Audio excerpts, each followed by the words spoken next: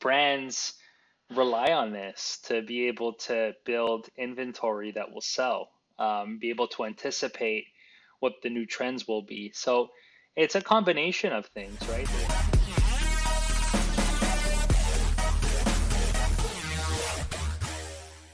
Hey, Stefan. Welcome to the podcast. Hey, Ravi, thanks for having me. Yeah, um, really cool to have you on because you're part of Ryerson's fashion startup zone, isn't it? Is that right? We are, yeah. So we're affiliated with both Ryerson Fashion Zone and the DMZ. Perfect. Yeah, it's the first time for us to have someone from the fashion zone on. Really curious to know about what's going on there. But before that, what's going on? How's things matter? Things are good. Interesting times, super busy, but I think good overall for our industry. We're really focused on building a white glove e-commerce business, Hmm. and given the state of, where we're at, given the closures, and just given people's general adoption towards e-commerce in general, we're Hmm. very excited about and optimistic about the future. Yeah, definitely. I mean, e-commerce has taken a big boom during this pandemic. I think the early numbers were like the first 3 months of the pandemic, the entire e-commerce industry grew about like 10%, like 3 years worth of growth happened. Yeah. So McKinsey did a study on this. It's actually Hmm. super interesting. So the pandemic accelerated adoption of digital by 5 years. So that curve steepened by 5 years. That's really the rapid change. And most of that is attributed towards people that weren't using it and had no choice but to learn how to use e-commerce. Yeah, I mean, I was definitely one of those people.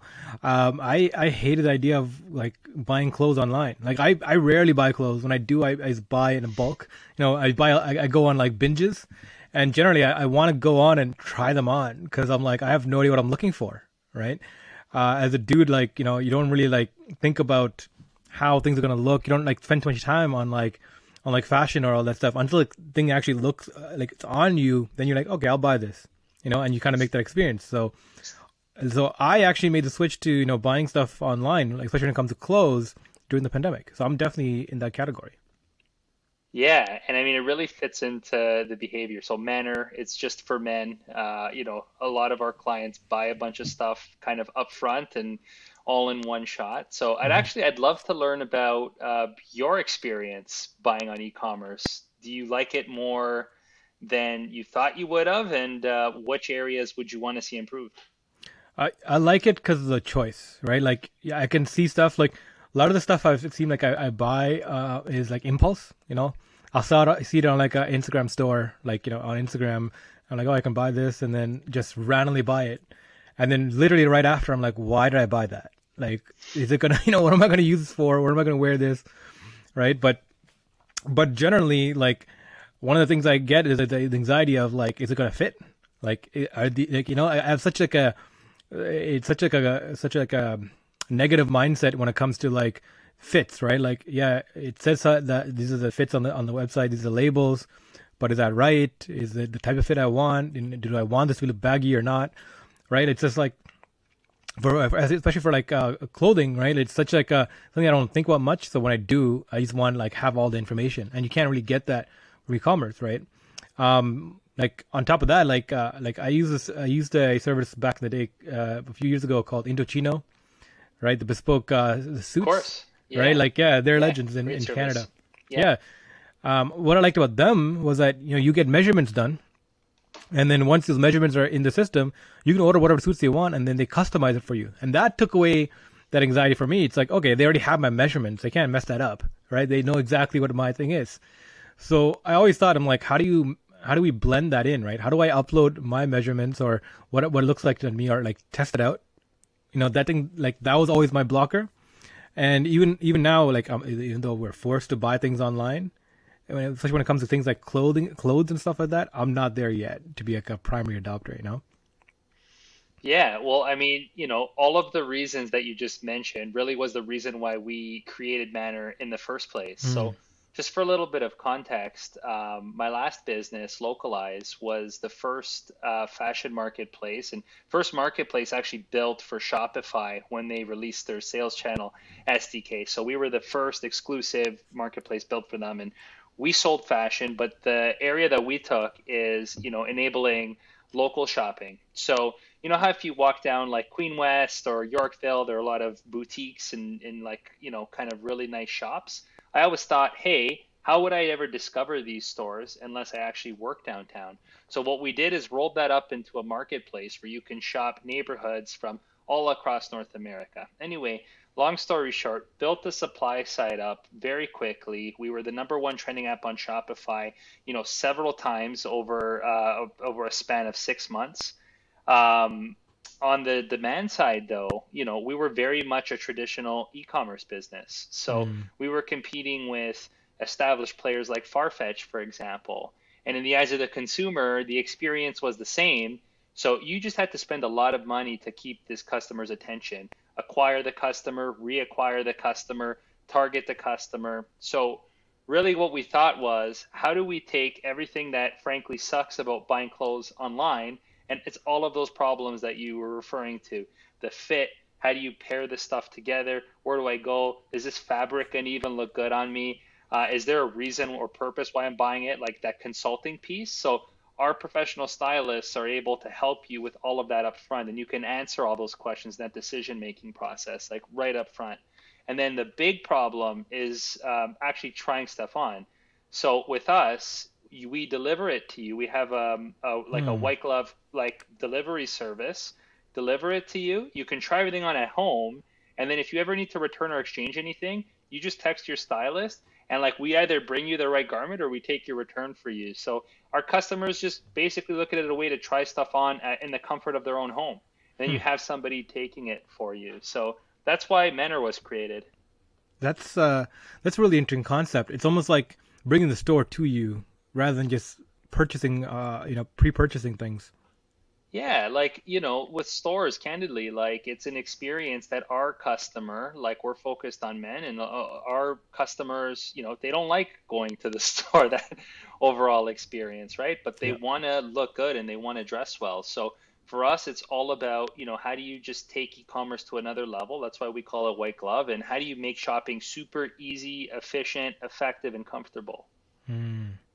Yeah. So let's break that down. So I mean, one of the holy grails in especially fashion tech has been it's been like the promise of AR, right? You scan yourself and you can throw clothes onto yourself either through like a virtual reality system or like an augmented reality system, or you just have like a scan of yourself and then you put things onto it, right? And there's a lot of like movement in this space, but we seem to be a few iterations away from that space, right? Are you guys trying to take on that challenge at all, or do you trying to do like pre-fit stuff before, or are you doing more about like ad hoc like a store would?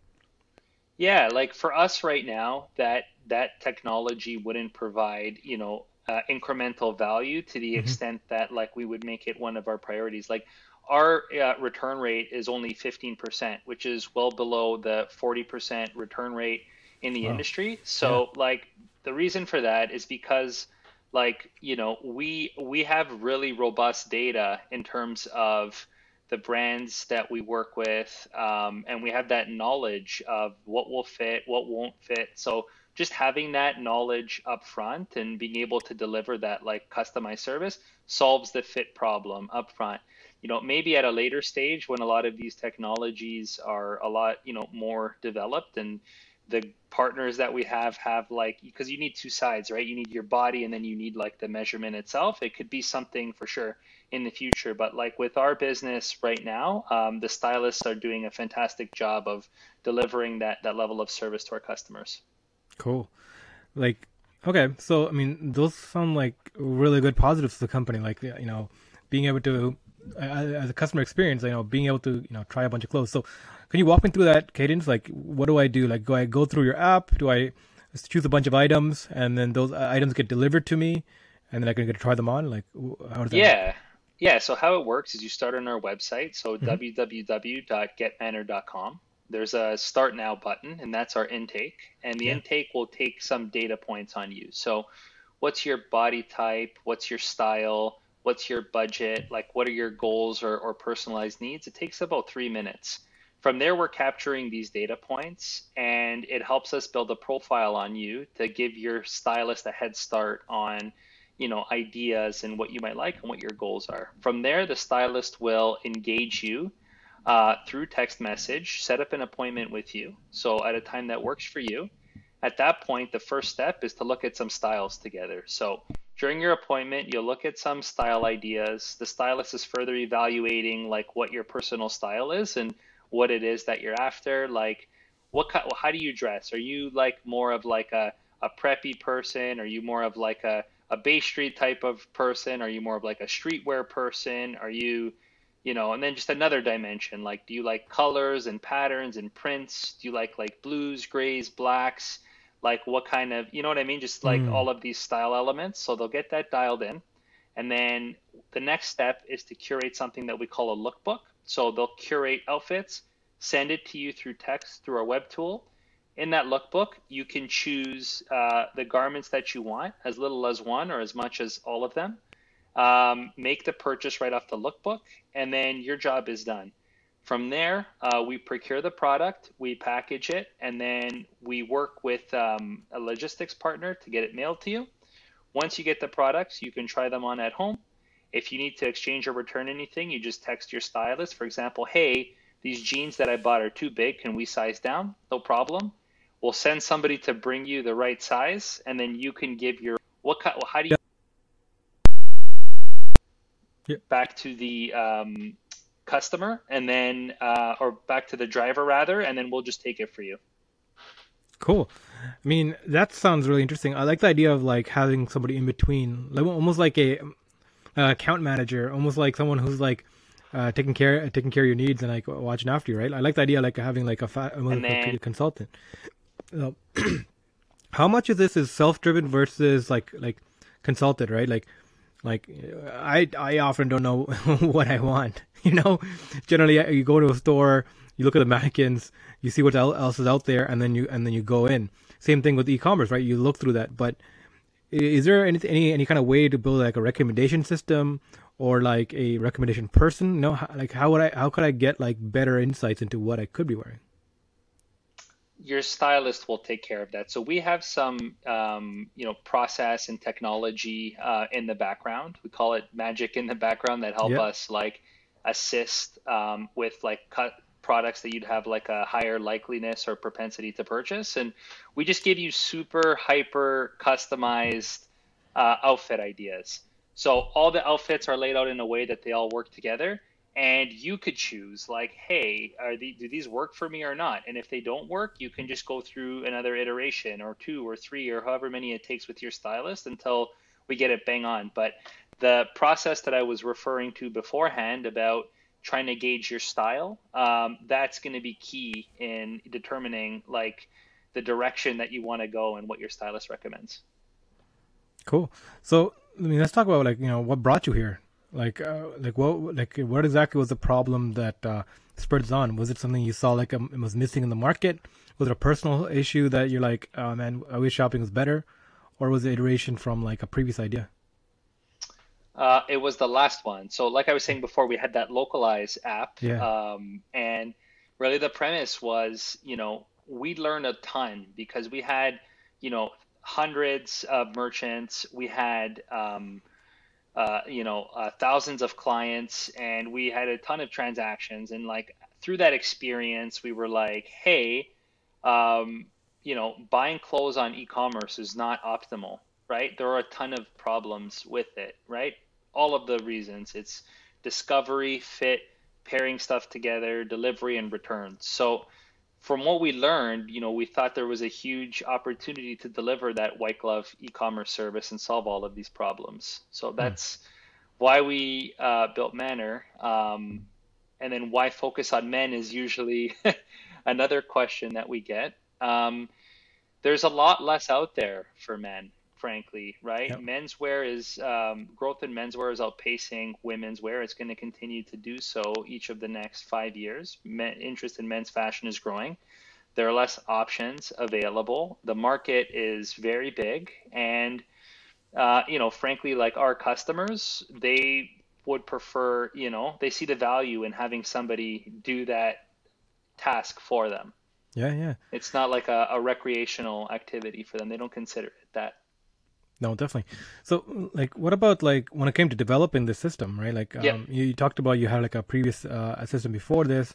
Yep. Are you a programmer yourself? Are you like, do you have co-founders? Like, how did you get the system up? So I come from a business background. I spent 5 years in management consulting before creating my first startup, Localize. So that's where I came from. And yeah, we've just had help from talented tech people helping us build, both this app and Manor right now. Perfect. Sorry, I'm just adjusting here. Um, yeah. So getting to that, right? Like, I mean, I found a lot of people who have, sometimes you're getting into tech without a tech background. They always have this issue of like developing a product, getting the product made the way that they had in mind, moving that Yep. forward, right? Yep. Yep. How, like, did you experience any struggles like this trying to like get your market out, get your product out? Yeah, so great question. The first app, Localize, we raised capital. We raised a very nicely sized angel round. It gave us a good amount of runway to hire resources, and we did. We had great design, executed the app.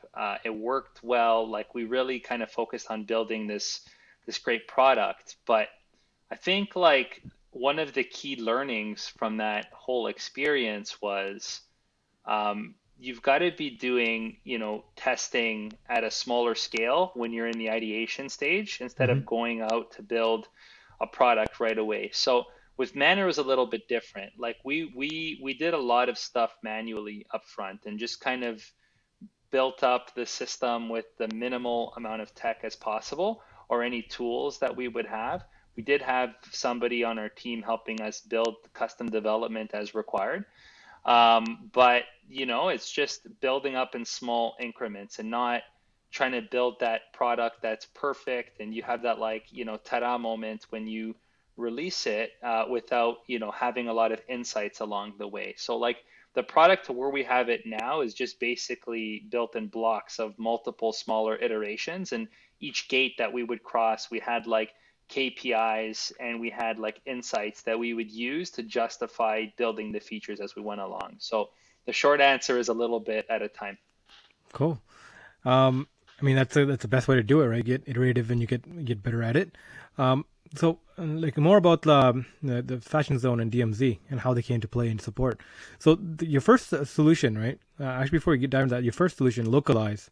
What was the story there? Did you pivot into Manor or did you shut that down and you transition here? It was the latter. We shut down the business and then, we kind of went through a long period of, thinking about what this new business could potentially look like, a lot Hmm. of different ideas, a lot of testing, and yeah, it took us some time before we launched. We launched Manor about a year after, about 9 months after we closed down Localize. Wow. I mean, that's always a hard decision to make, to move away from something you took time to build out and to position yourself back into the building blocks and start again. I mean, kudos on you guys. That's hard to do and great to see that you take those steps. When did Toronto Fashion Zone come into play? I mean, Horizons Fashion Zone and DMZ come into play.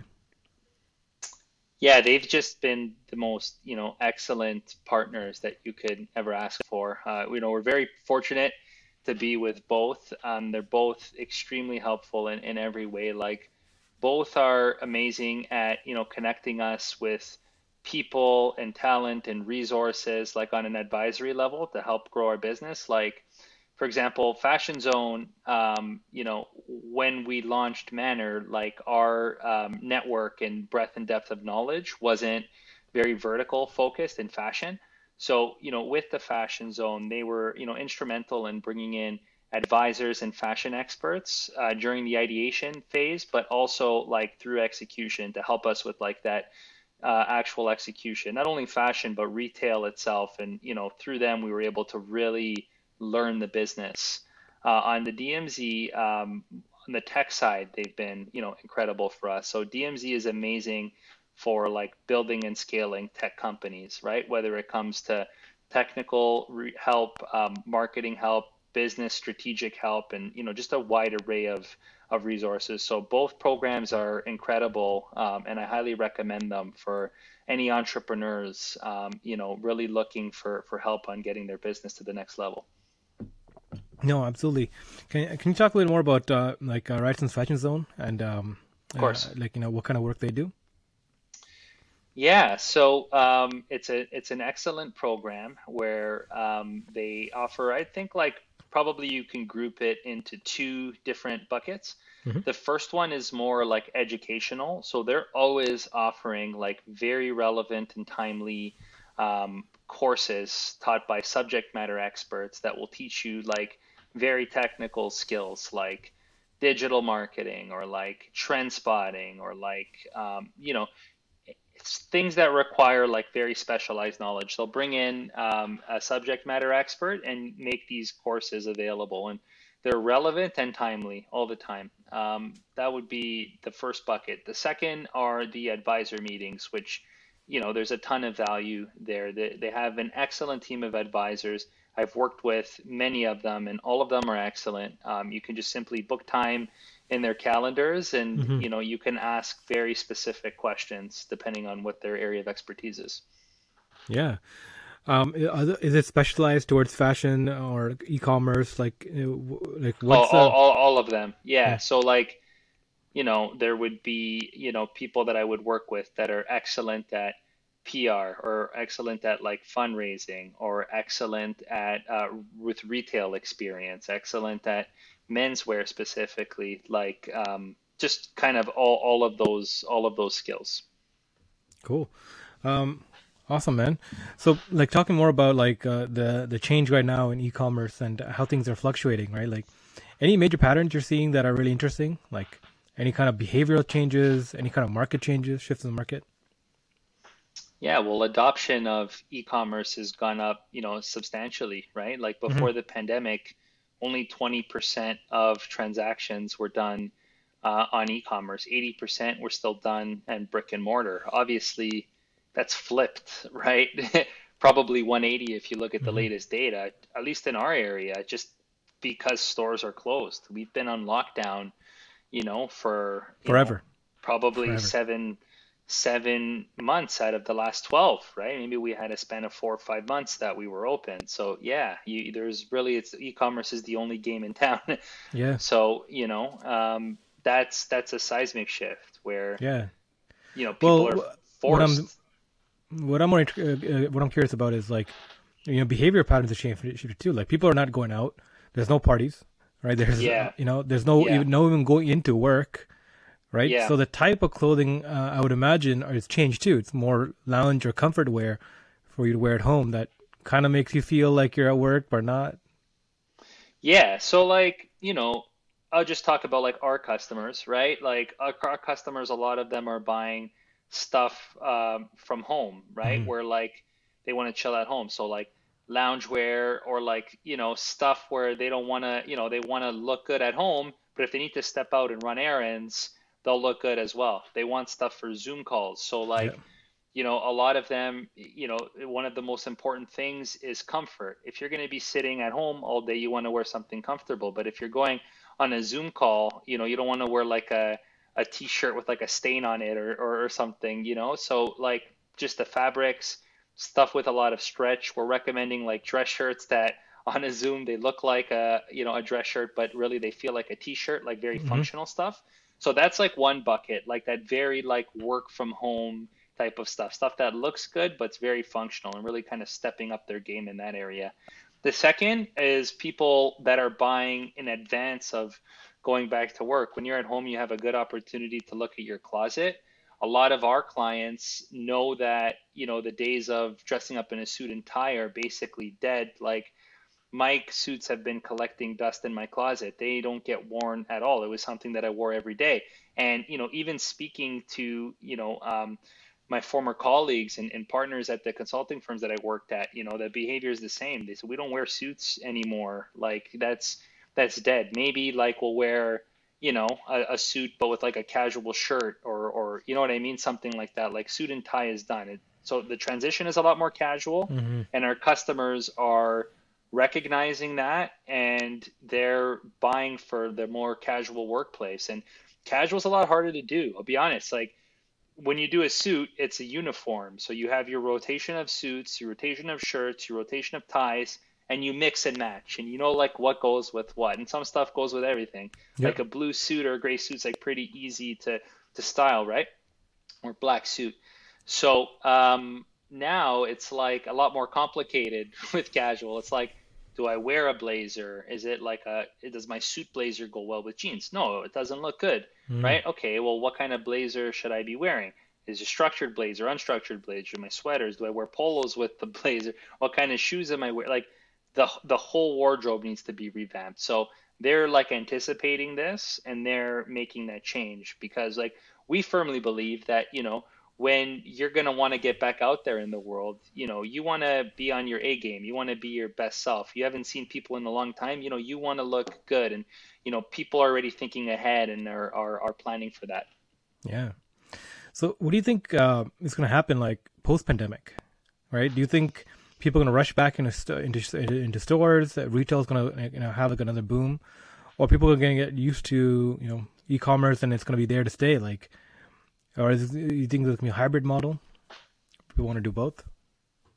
Well, I think the industry is in transition because people's adoption of e-commerce is making the way for more innovation on how you can do things better. If only 20% of the sales were done in e-commerce, maybe that was good enough. But now if that's moving to 50%, all of the experience, that people in that additional 30% that weren't using e-commerce Mm-hmm. before, those expectations are going to be different. There was probably a reason why they weren't using e-commerce in the first place. So it opens up, opportunities for innovation to help appeal to these customers. So I think e-commerce is definitely here to stay. And I also think that, what happened with the pandemic is going to pave the way for more innovation and a lot more advancement in terms of how people interact with products, purchase products, and just their overall buying experience.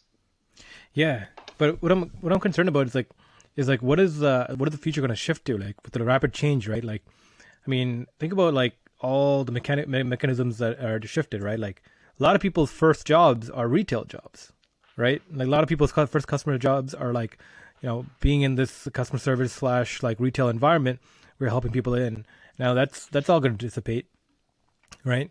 Um, they're talking about the death of malls. Malls, they're looking into like, are malls going to be repurposed into completely different centers, right? There was like a projects at Ford that was proposing that malls, especially the ones that don't get enough flow through rate to keep alive, we turn them into like innovation centers, right? Give them to startups, give them to e-commerce startups even, right? And let them use the brick and mortar aspect of it and turn them more into incubators almost, right?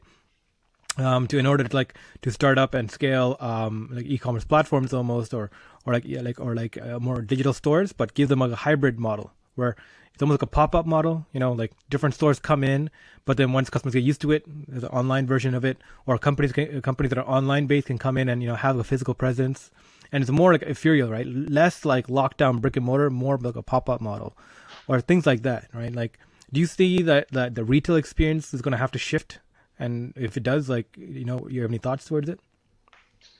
Definitely. So, malls, I don't think are dead, but I don't think they're dead at all because they're gathering spots, especially tier one malls. Like tier Mm, one spot malls are gathering spots for people. Think of the Eaton Center, right? The Eaton Center, how many millions of people walk through there on a regular basis in terms of foot traffic. There's probably hundreds of thousands of people walking through every single day, right? Every single day. So on that from that aspect, they always have beautiful restaurants, the latest stores, places where you can go and interact with products. But I think innovation will pave the way for opportunities to shop differently, and will pave the way for innovation of how malls are, like what the mall experience is like. I think having, online, offline experiences and being very clever about how you marry the two are going to be key for, these kind of brick and mortar shopping experiences as we move forward in the future. Yeah, I mean, there's definitely going to be changes. There's definitely results, but like going back into home, right? And shifts like, are you're living in the city, right? Are you in Toronto? Yes, Yeah. we are in So Toronto. Yep. in Toronto, like we're seeing this huge dispersion, right? Like Scott Galloway talks about it a lot. Like he's calling this time like the pandemic, like the great financially the great dispersion. So unlike the Great Recession, unlike the Great Depression, we're not seeing a erasure of wealth. Like wealth is not being lost, but rather shifted, right? And the biggest change in wealth is going from the number one asset class in the world is commercial real estate and moving into the number two asset class in the world, residential real estate. So as commercial office buildings go defunct and people are not going into retail locations, commercial spaces are taking a hit, but the home residential spaces are going up. So services like yours, that target and service the residential markets, right? People who are sitting at home and and need access are definitely in the upcome, like on the come up, right? So that's part of what's driving that. But there's a lot of like underlying economic factors changing that too, right? Like what's going to happen? Like people are going to want more spacious homes. People are going to want more, have as long as you have internet access and access to some highway somewhere, people are more willing to go out into remote locations, right? And just Yep. if everything's online, and everything's accessible, why not go somewhere where things are cheaper? Things are like a little bit slow moving. So we're seeing this almost reverse of like the last 100 years of development, where people are trying to go into more urban areas towards where the action is, right? They say location is so important.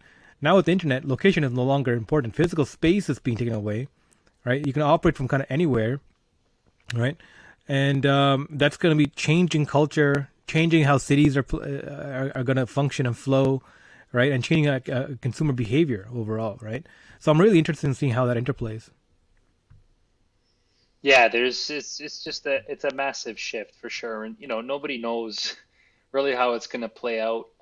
But I think I agree with you definitely that we're big changes are underway, and innovation is going to be key. I think we're at a really key time in our history, and it's going to be very interesting to see how the next few years play out. Definitely, definitely. Another thing about you talk about e-commerce and stuff, Tesla made big headways recently. Talking about accepting Bitcoin as a payment system, right? Yeah, For freaking Teslas, for a car. yeah, You can buy a yeah, car with Bitcoin now, yeah. right? It's Do you cool. see do you see the crypto space, coming up now, becoming more accessible as like a payments platform, right? What's your Have you thoughts? ever used Bitcoin for payments before? It's horrible, right? I mean, Did you have a bad experience with it? I've had excellent experiences. so Bitcoin, there's like a huge transition. There's like a transit cost, right? When you transfer from your wallet to elsewhere, right? Yes. So it's not meant for a payment system. Like for a big purchase like a Tesla, maybe, but you can't be like spending it on like a $2 item or like a $20 item or even a $200 item, because you're gonna lose a lot into transaction costs, right? Yeah. Like it's Bitcoin's forked model, Litecoin. It solves this problem, right? It's a lighter version, so it less transition cost. It's meant for more ethereal purchases. That's been there, but like overall, right? Like there was there was an article that came out this week, right? Talking about this from one of the big banks in the U.S. anyways, talking about how the guy said one line that really stood out. It's like if you're like a large company now, right, and you're only accepting fiat, you're taking a risk because you're now fiat is directly proportional to the governments and the nationalities you're part of, where like cryptos are now more broadly based, right? There was a factoid that came out today. Bitcoin now, right? Everyone talks about price, but when it comes to user adoption, it has the same amount of users as the internet did in 1998, right? And if you look at the user adoption curve, it's been a linear growth upwards, right? Even though Yep. the price has been greatly fluctuating. So yeah, I think there is some utility in crypto and how to be utilized. But Interesting. have you thought of it as like as a payments platform?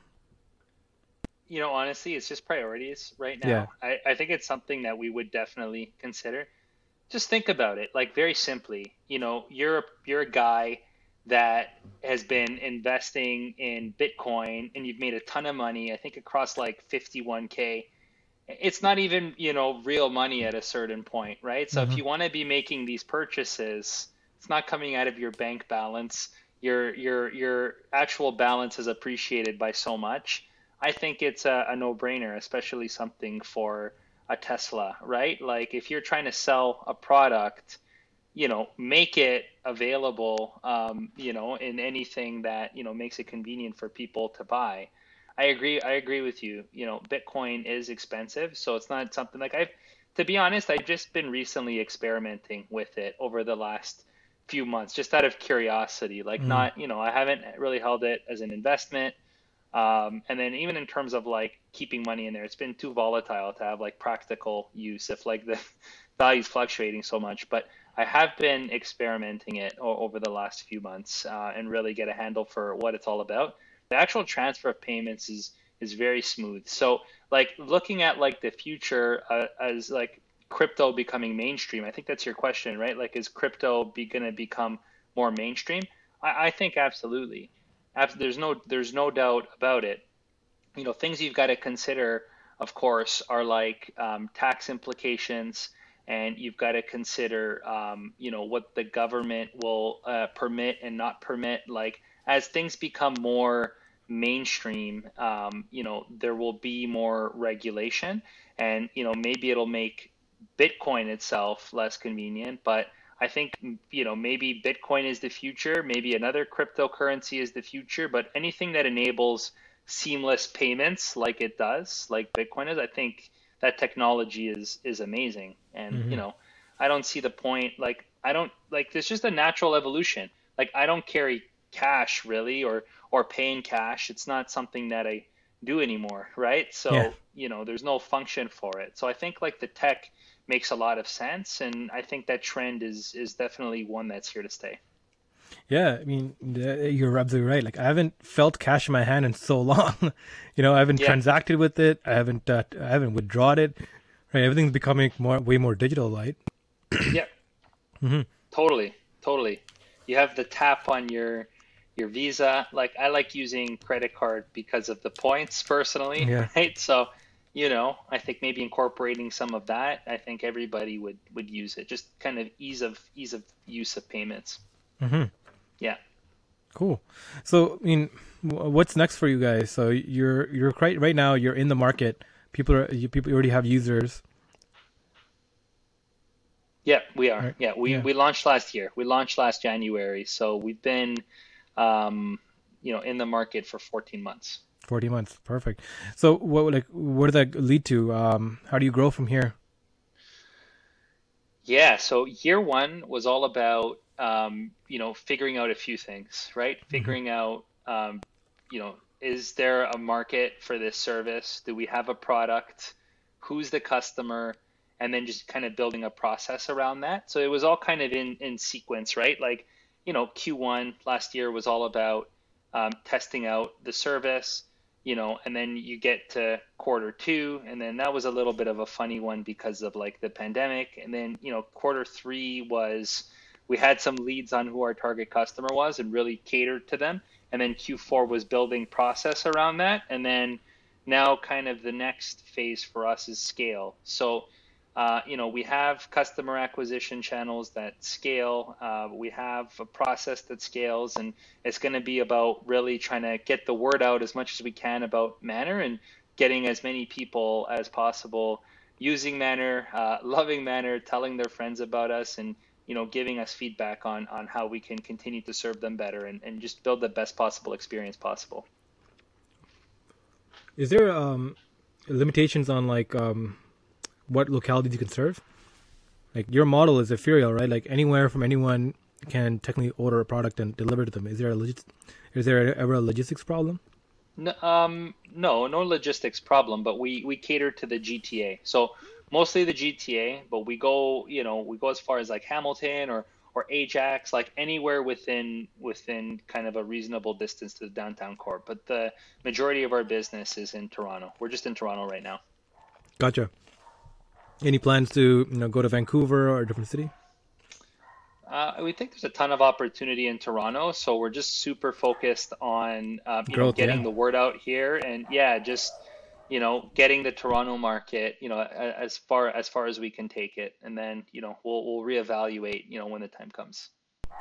Perfect, man.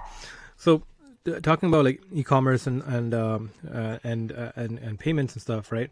Like cybersecurity has become like one of the biggest concerns now that everyone's working from home, and like they're no longer protected from like commercial centers where they work out of. Being even running a startup, it's kind of risky. We've heard about at least 2-3 startups in the past year that have been hit with like ransomware attacks, that have like someone on the team will get an email that looks like it's from the founder, but it'll have 2 dots in between the first and last name instead of 1 dot. Open up a PDF and boom, like there's like a virus in the system. There's been a lot of like a lot of shady things happening, right? Have you been educating yourself or like trying to protect the firm about how to be better secure? Yeah, we've had like fraudulent transactions that have tried to come through, but it doesn't make it through like our processing system so far. Like Hmm. we've got some good controls and in place to detect it at multiple levels. Yeah, I mean that's from the customer side, of course, right? But actually operating a company itself, like one of the things like I'll become super paranoid is like using like a VPN service, 2-factor authentication on everything. I started becoming more and more paranoid because we're seeing more and more like intrusion level attacks happening, or people just messing around, right? Like cybersecurity becoming more and more of a concern, right? And one of the things that like in the innovation community is that yeah, we have these accelerators and incubators that teach us how to get your products out there, how to get product market fit, but like there's very little digital training on how to operate as in a digital environment, right? Best practices, how to be secure. Like even it might seem like basic knowledge, but like if you don't standardize or like at least thinking, you put some thought into it as a founder, right? Like like there's a lot of variations to that.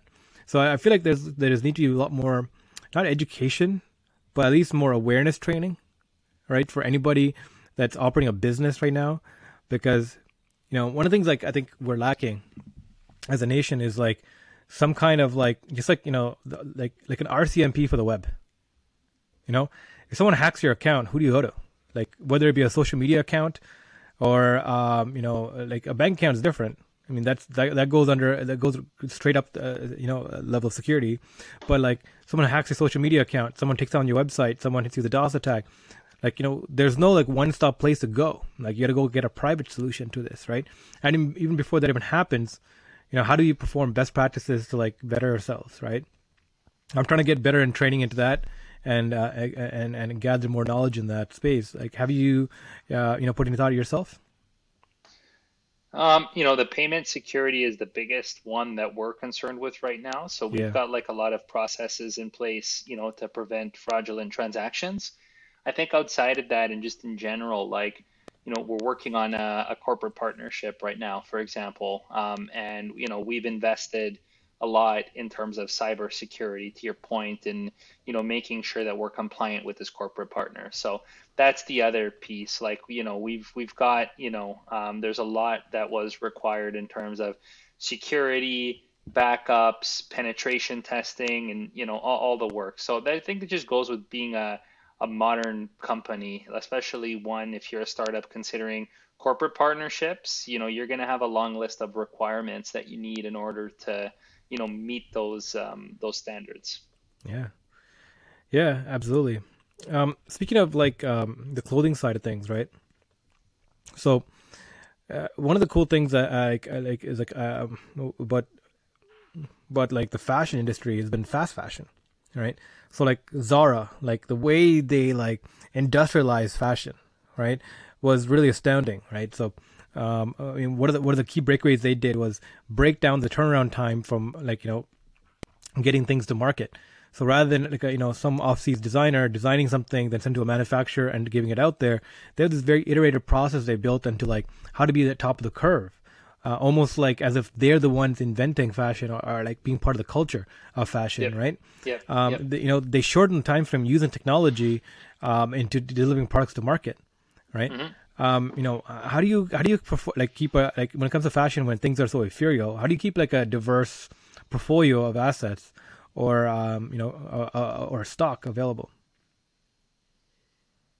We just the beautiful thing about Manor is that like we offer infinite breadth and depth of products. Like we have a very wide array of partnerships that we have right Hmm. now, and just kind of enable us to offer more products than any individual store because we combine Yeah, tons yeah, of brands, tons of retailers. So that's the beauty about Manor. It's literally a one-stop shop for our customers, and we can curate looks for you based on your personalized needs during that specific shopping session.